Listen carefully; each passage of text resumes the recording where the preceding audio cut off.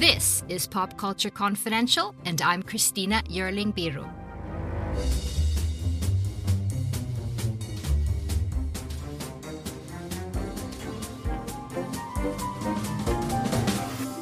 Hey everyone, welcome back to Pop Culture Confidential, part of the Evergreen Podcast Network. Musically, how do you create the feeling of love, of injustice? These are questions that my guest, composer Nicholas Britell and director Barry Jenkins have been asking themselves throughout their powerful collaborations. From Moonlight to If Beale Street Could Talk, and now their biggest and most ambitious work together. The series adaptation of Colson Whitehead's Pulitzer Prize-winning novel The Underground Railroad, premiering on Amazon Prime on May 14th.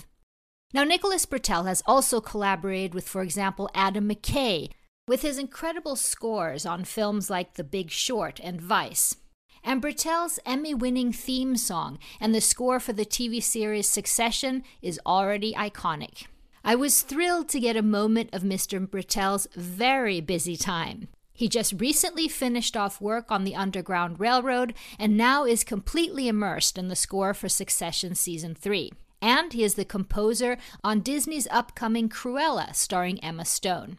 In our conversation, we talk about Britell and Jenkins' powerful collaborations and how they always have experimented with audio, finding inspiration in the strangest places, and quite literally immersing themselves in feelings and big human questions. What do they sound like musically? Also, how Britell's eclectic musical background, inspired by Vangelis at the age of 5, hip-hop, and a classically trained pianist, how does all this find its way into Succession? And much more. So Jenkins and Britell worked closely for over 18 months on the Underground Railroad's musical landscape. The story is about an escaped slave named Cora. She's played by Tusu Mbedu. Cora is making her way to freedom, escaping a Georgia plantation in the antebellum South on a literal railroad. On her journey, Cora is pursued by a bounty hunter, Ridgway, played by Joel Edgerton. Jenkins' series takes place across 5 states and over 10 episodes. Where do they go? The ones that run away and never return. There is nothing here but suffering. Pain and suffering. It is time to go. The girl in that bulletin is wanted for the murder of a child. Man lost my mom, then me. Ain't no way he ever given up on finding me. There's anger in you. It'll fuel you, yes, well. What's the worst kind of fuel? The worst kind. Savagery a man is capable of when he believes his cause to be just.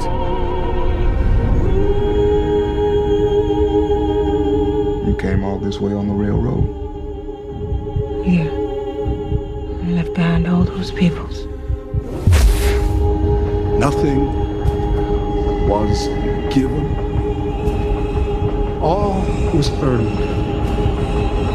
Hold on to what belongs to you.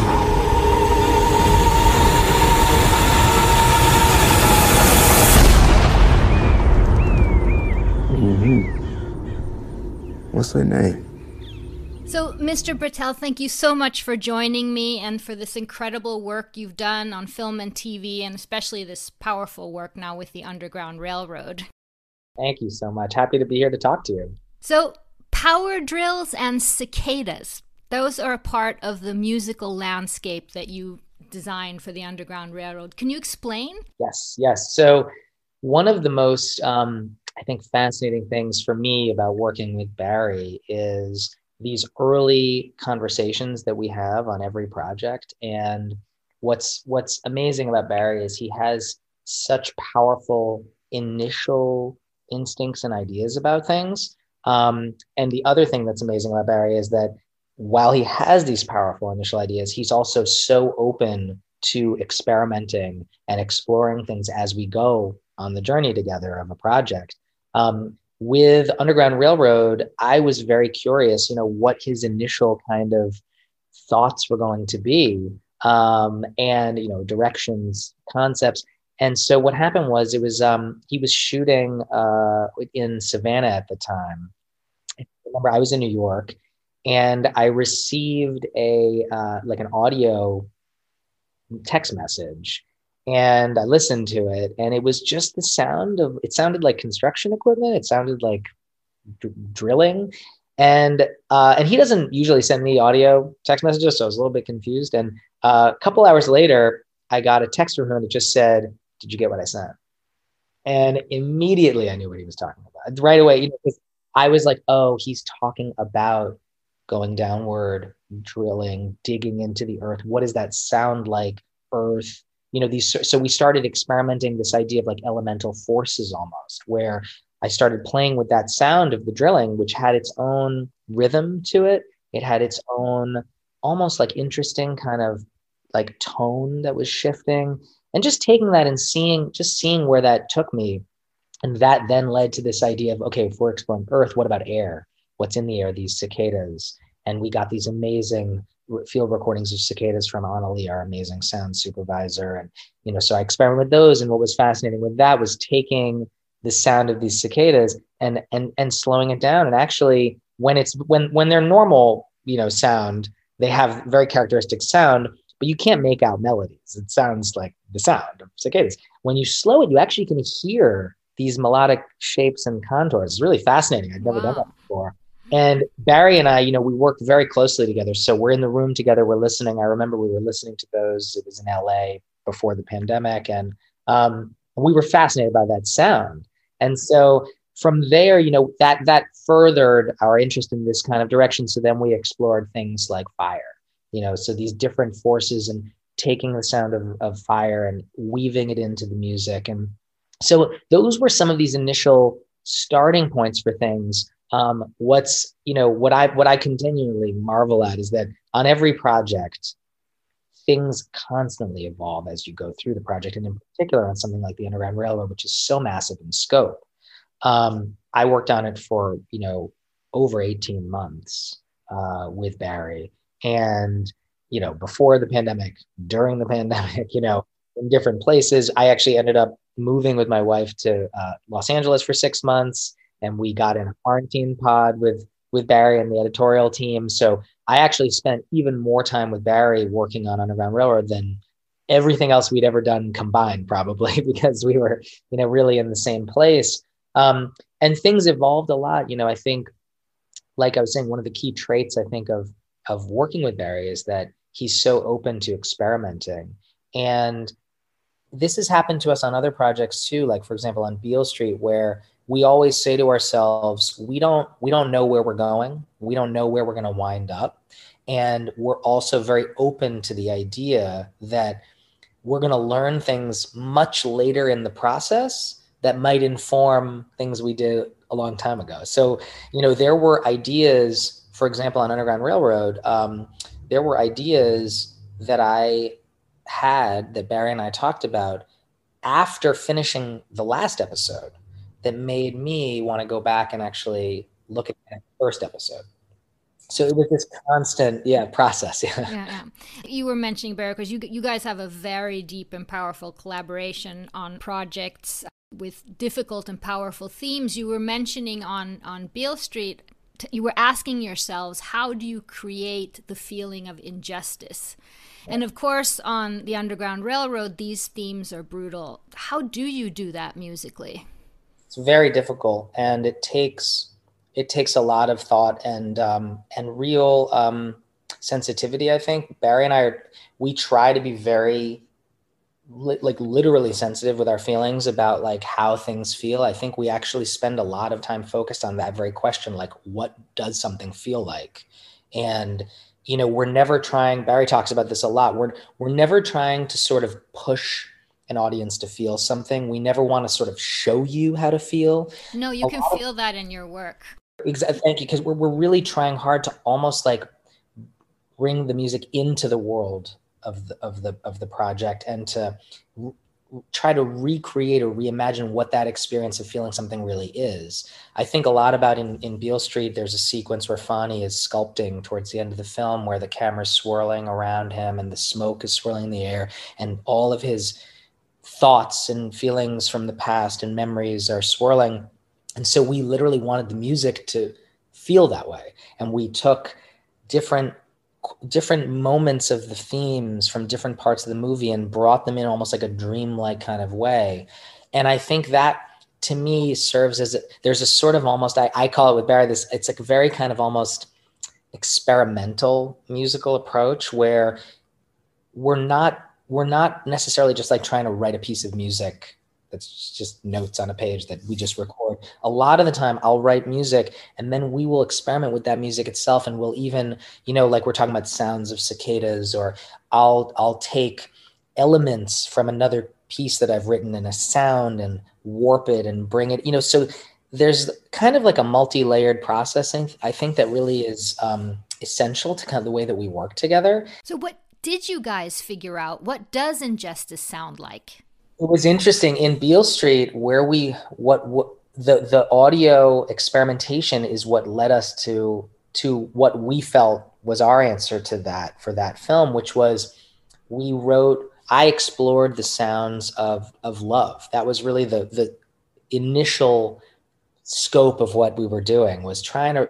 There's so many different types of love in Beale Street. There's the sound of there's family, the love between family members. There's romantic love, erotic love. There's an almost divine kind of love, and we named those different loves after the Greek words for those kinds of love. There's agape and eros and philia and the beautiful cello you use in that. That's my wife Caitlin playing the cello actually.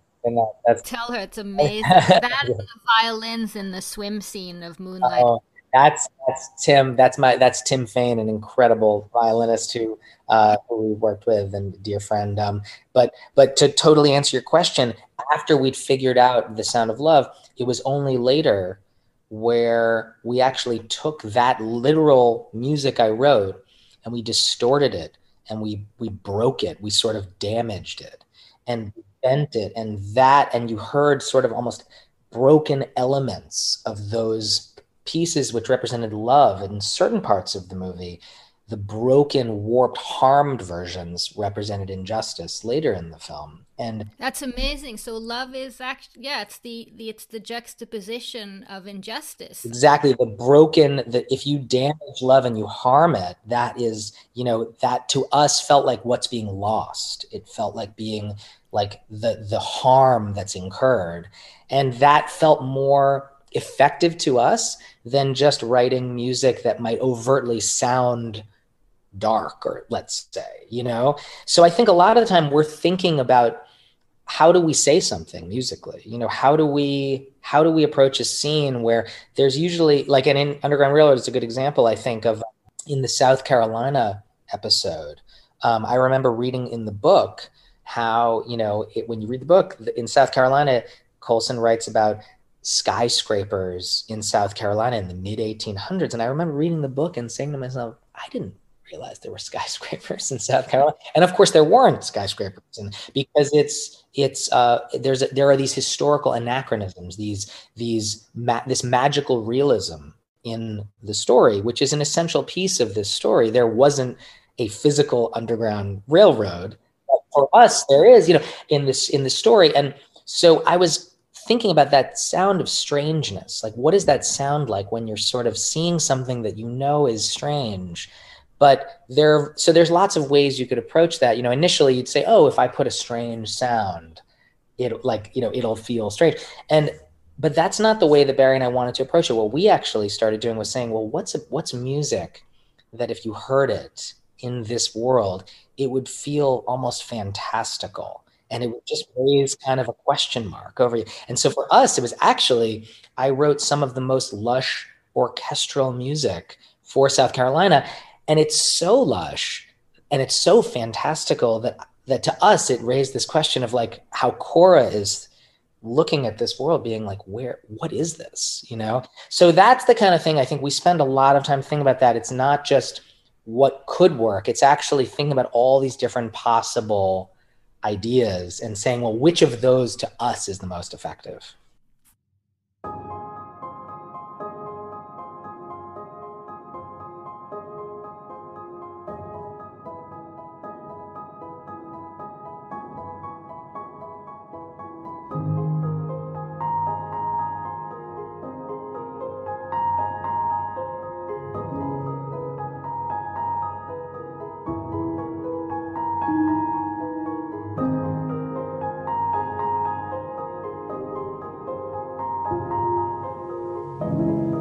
Name?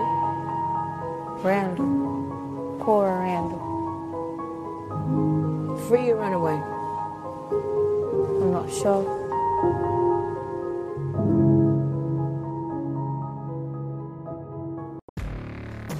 Hey friends, this is Jim Knight, former 21-year Hard Rock executive turned best-selling author and top 10 keynote speaker. And I'm Brant Menswar, former frontman of Hollywood's most dangerous band, turned top 10 motivational speaker and best-selling author. We host the how-to podcast Thoughts That Rock, where we talk to rock stars, athletes, CEOs, astronauts, and even next-door neighbors who share their expertise and opinions. Together, we tackle the most interesting and challenging topics of today. Whether you want to learn how to become more confident, how to deal with anxiety at work, or how to write a hit song, or use Brazilian Jiu-Jitsu in life, we've got hundreds of episodes to help amp up your life and move you forward. Subscribe to Thoughts That Rock wherever you listen to podcasts, and check out evergreenpodcast.com for more information. Here's a really brief summary of you, Mr. Britell. So Vangelis, Chariots of Fire, and his Yamaha synths changed your 5-year-old life. You have a background in hip-hop. You are classically trained pianist who can do these incredible orchestrations. Now, correct me if I'm wrong, of course, but I can see the whole Britell package in one character that you've written for, and that's Succession's Kendall Roy. Is there any truth to that? And is he kind of you? Oh, I don't know that I'm Kendall. I mean, I think I'm just kidding. Kendall is very, Jeremy Strong. I do know Jeremy Strong, and Jeremy is brilliant. And I'm so inspired by what he's done with Kendall. I think, for sure. But you know what I mean. I know. I've had a very circuitous path, like all of us in life, you never know how things connect, and how they all wind together. It is true. I mean, I was definitely so inspired by Chariots of Fire when I was 5, and that's what got me started playing the piano. And, I was in a hip hop band in college, and I feel hip hop is, one of, if not the most important new art forms in the world in the past 50 years. And I love hip hop, and I also love classical music. And I think actually for me, I don't, genres exist, but I just love all music, and I think every genre, every idea, every musical concept has its own thing it's saying. And I think for me, I spend a lot of time, and I think this is why I feel very lucky to be able to do what I do, because I think in hindsight, when I look back over all the years that I've loved music, I think I actually spend a lot of time thinking about how different pieces of music make me feel. And I think that's something we all love music because that's how it makes us, of the way it makes us feel. But I spent a lot of time trying to figure out, well, why does it make me feel that way? Mm-hmm. And I think a lot of my own composition is I love exploring these different ways that music makes us feel, so that's such a part of my own personal ethos, I guess. But doesn't that character encompass all those things? I mean, he loves rap, and then you can make his, plot lines are so Shakespearean, so you can sure. I can hear your music is just so incredible around him. Thank you. Well, I definitely enjoy writing for Kendall, and I think that Kendall, especially for season 2 of Succession, Kendall was really my starting point for thinking about all the music for season 2. I wrote a piece for the first thing I wrote for season 2 actually was a piece called Rondo in F minor, which is on the season 2 soundtrack. And that was my kind of way in to thinking about Kendall and his almost kind of almost classical melancholy that we give him there. But the thing about Succession, which is, I think, beautiful about the show and powerful about the show, but also in the music that I try to do, is everything is also a bit out of proportion. So there's the classical music is at times so grand, you know, and the hip hop beats are mixed so large, and the bass is, you know, I remember mixing some of the music for season 1, and I was mixing the bass with the drums on one of the tracks. And at one point I was like, oh man, the bass is too loud. That's raw. And then I was like, you know what? I'm keeping it that way, because this show, everything should be a little bit out of balance, you know? So that's one of the things with Succession. There is that range of classical and hip hop for sure. But also I guess the added variation is that it's all a little bit off kilter. But I've interviewed Jeremy Strong, and several people have talked to me about Jeremy Strong. And one thing about him is just he's so incredibly dedicated, and I guess the word for it is method. So doing that rap song with him, was he involved with you? Oh, yes. He was incredibly... Well, actually, I'll tell you the funny story with that is he was incredibly involved. And when Jesse first told me that we were going, that he basically, you know, Jesse reached out and said, so Kendall's going to rap. And, you didn't know? I didn't know it. No, when the season started, I didn't know that was going to happen in that episode. So it was, you know, it was about a month maybe before that I worked on that, and we all spoke about it, and Jesse said, look, you know, there's two things I think that we need to do for this to work. First, the music has to be incredibly cringeworthy. But it also has to be kind of good. That was his balance. And I agree that so much of Succession, I think, is about that tonal balance where it's so serious, but it's also absurd. Right. It has to sit in between. It can't be just one or the other, because if it's one or the other, it actually loses that beautiful sweet and sour nature that it has. You know? And so we started talking about it, and Adam McKay and Will Tracy sent over these amazing lyrics, and I, you know, put them against this beat of mine, and basically I talked to Jeremy, you know, we were talking about the best way to do this, and Jeremy said, you know, so how should I do this? And I said, well, you know, here's what it is, and Jeremy said, you know, it'd be really helpful if you would actually do it and show me. And I was like, look, I'm not a rapper, so I don't really think that's a good idea. And he said, no, but I mean, just to really, because he's so dedicated, he really wanted to know exactly where. So I said, okay, look, I will make a recording of this for you, but you have to swear to me that not a soul will ever hear this recording. Oh, so there's one out there. So I made a recording that has been deleted, but I made a recording that that I sent to Jeremy, and he actually rehearsed to the recording I made of the rap for days and days and days. And he was, I mean, I can't say enough how amazing his performances of it, and it's so good. Whole thing lives or dies by his performance, and he just knocked it out of the park, you know. But that is how we work together on that. My boy Squiggle cooked up this beat for me. Check it. Born on the North Bank, king of the East Side, 50 years strong. Now he's rolling in a sick rod, handmade suits, raking in loot. 5-star general, yo, best salute. Yo, bitches be mad, but the king is down. Ken W.A. I read it. It is burning my eyes, but I cannot look away. L to the OG. Dude be the OG. A-N he playing like a pro. C. L to the OG. Dude be the OG. A-N he playing. That's amazing. So I think I only have like 2 minutes left here, but I want to ask you one more question about the Underground Railroad. And that is if you could explain what is chopped and screwed. Oh, sure. And how does that apply to this show particularly? Well, interesting. Barry and I first utilized chopped and screwed as a technique on Moonlight. And that was, chopped and screwed is a style of Southern hip hop where you take a piece of music and you slow it down. And when you slow it down, it really deepens and enriches the sound. And Barry loves listening to chopped and screwed music, and actually he listens to a lot of music chopped and screwed.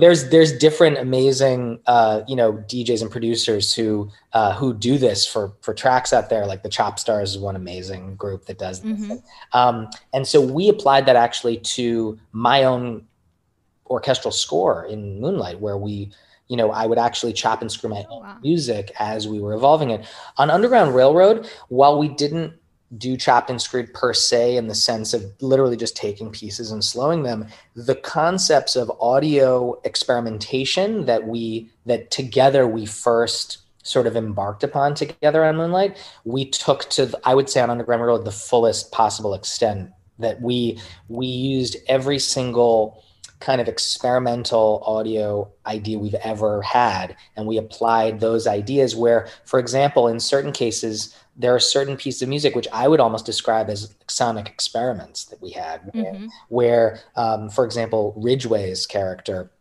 he doesn't even get music. He gets these sort of sonic notes. Yeah, he's so brutal. And we did not give him music very consciously, but that kind of idea of taking, I literally would carve out a brass note and bend it and warp it and run it through a very harsh tape filter, and that note on its own would be an idea there. So those are the kinds of things that through our first experiments on Chopped and Screwed on Moonlight, we wound up many years later, having learned so much through those kinds of experiments, and actually we really embrace it now. Could you just contrast Ridgway with Cora for us so we can listen for that? For sure. Well, actually, Cora, there's a lot of music over the course of the series that is directly related to Cora. And actually, I would say that the key characteristic of Cora is as she goes on her journey to all of these different literal states, they're also figurative states and states of mind. So Cora's music evolves a lot. And actually that was one of the real challenges of the series, was that everywhere we went, we basically had to imagine whole different musical landscapes for every state. And it added a whole other layer of scope to what we were doing. Cool, Mr. Bertat. Thank you so much. Absolutely. Please keep in touch. It was great to talk to you. I love these questions. Thank you so much to Nicholas Britell. The Underground Railroad premieres on Amazon Prime on May 14th. Succession Season 3 hopefully comes out sometime this fall. There are so many great Britell scores you can listen to out there, so make sure to do that. And thank you for listening. Please subscribe to Pop Culture Confidential wherever you get your podcasts. And if you enjoy the show, please rate and review. It really helps others to find us. See you next time.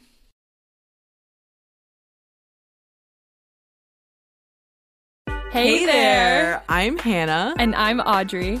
We are a sister filmmaking duo and co-hosts of Sleepover Cinema, our show where we analyze the films that created the collective unconscious of the girls, gays, and theys of the late 90s and early 2000s. Princess Diaries, The Cheetah Girls, Aquamarine, Cinderella, the one starring Brandy. We haven't stopped thinking about these movies since we first saw them, and we want you to rewatch them and review them with us. Are these movies as bad as critics would have us believe? Do we even care if they are? We are always unpacking that very question on Sleepover Cinema. Check out Sleepover Cinema wherever you get your podcasts or at evergreenpodcasts.com. See you soon.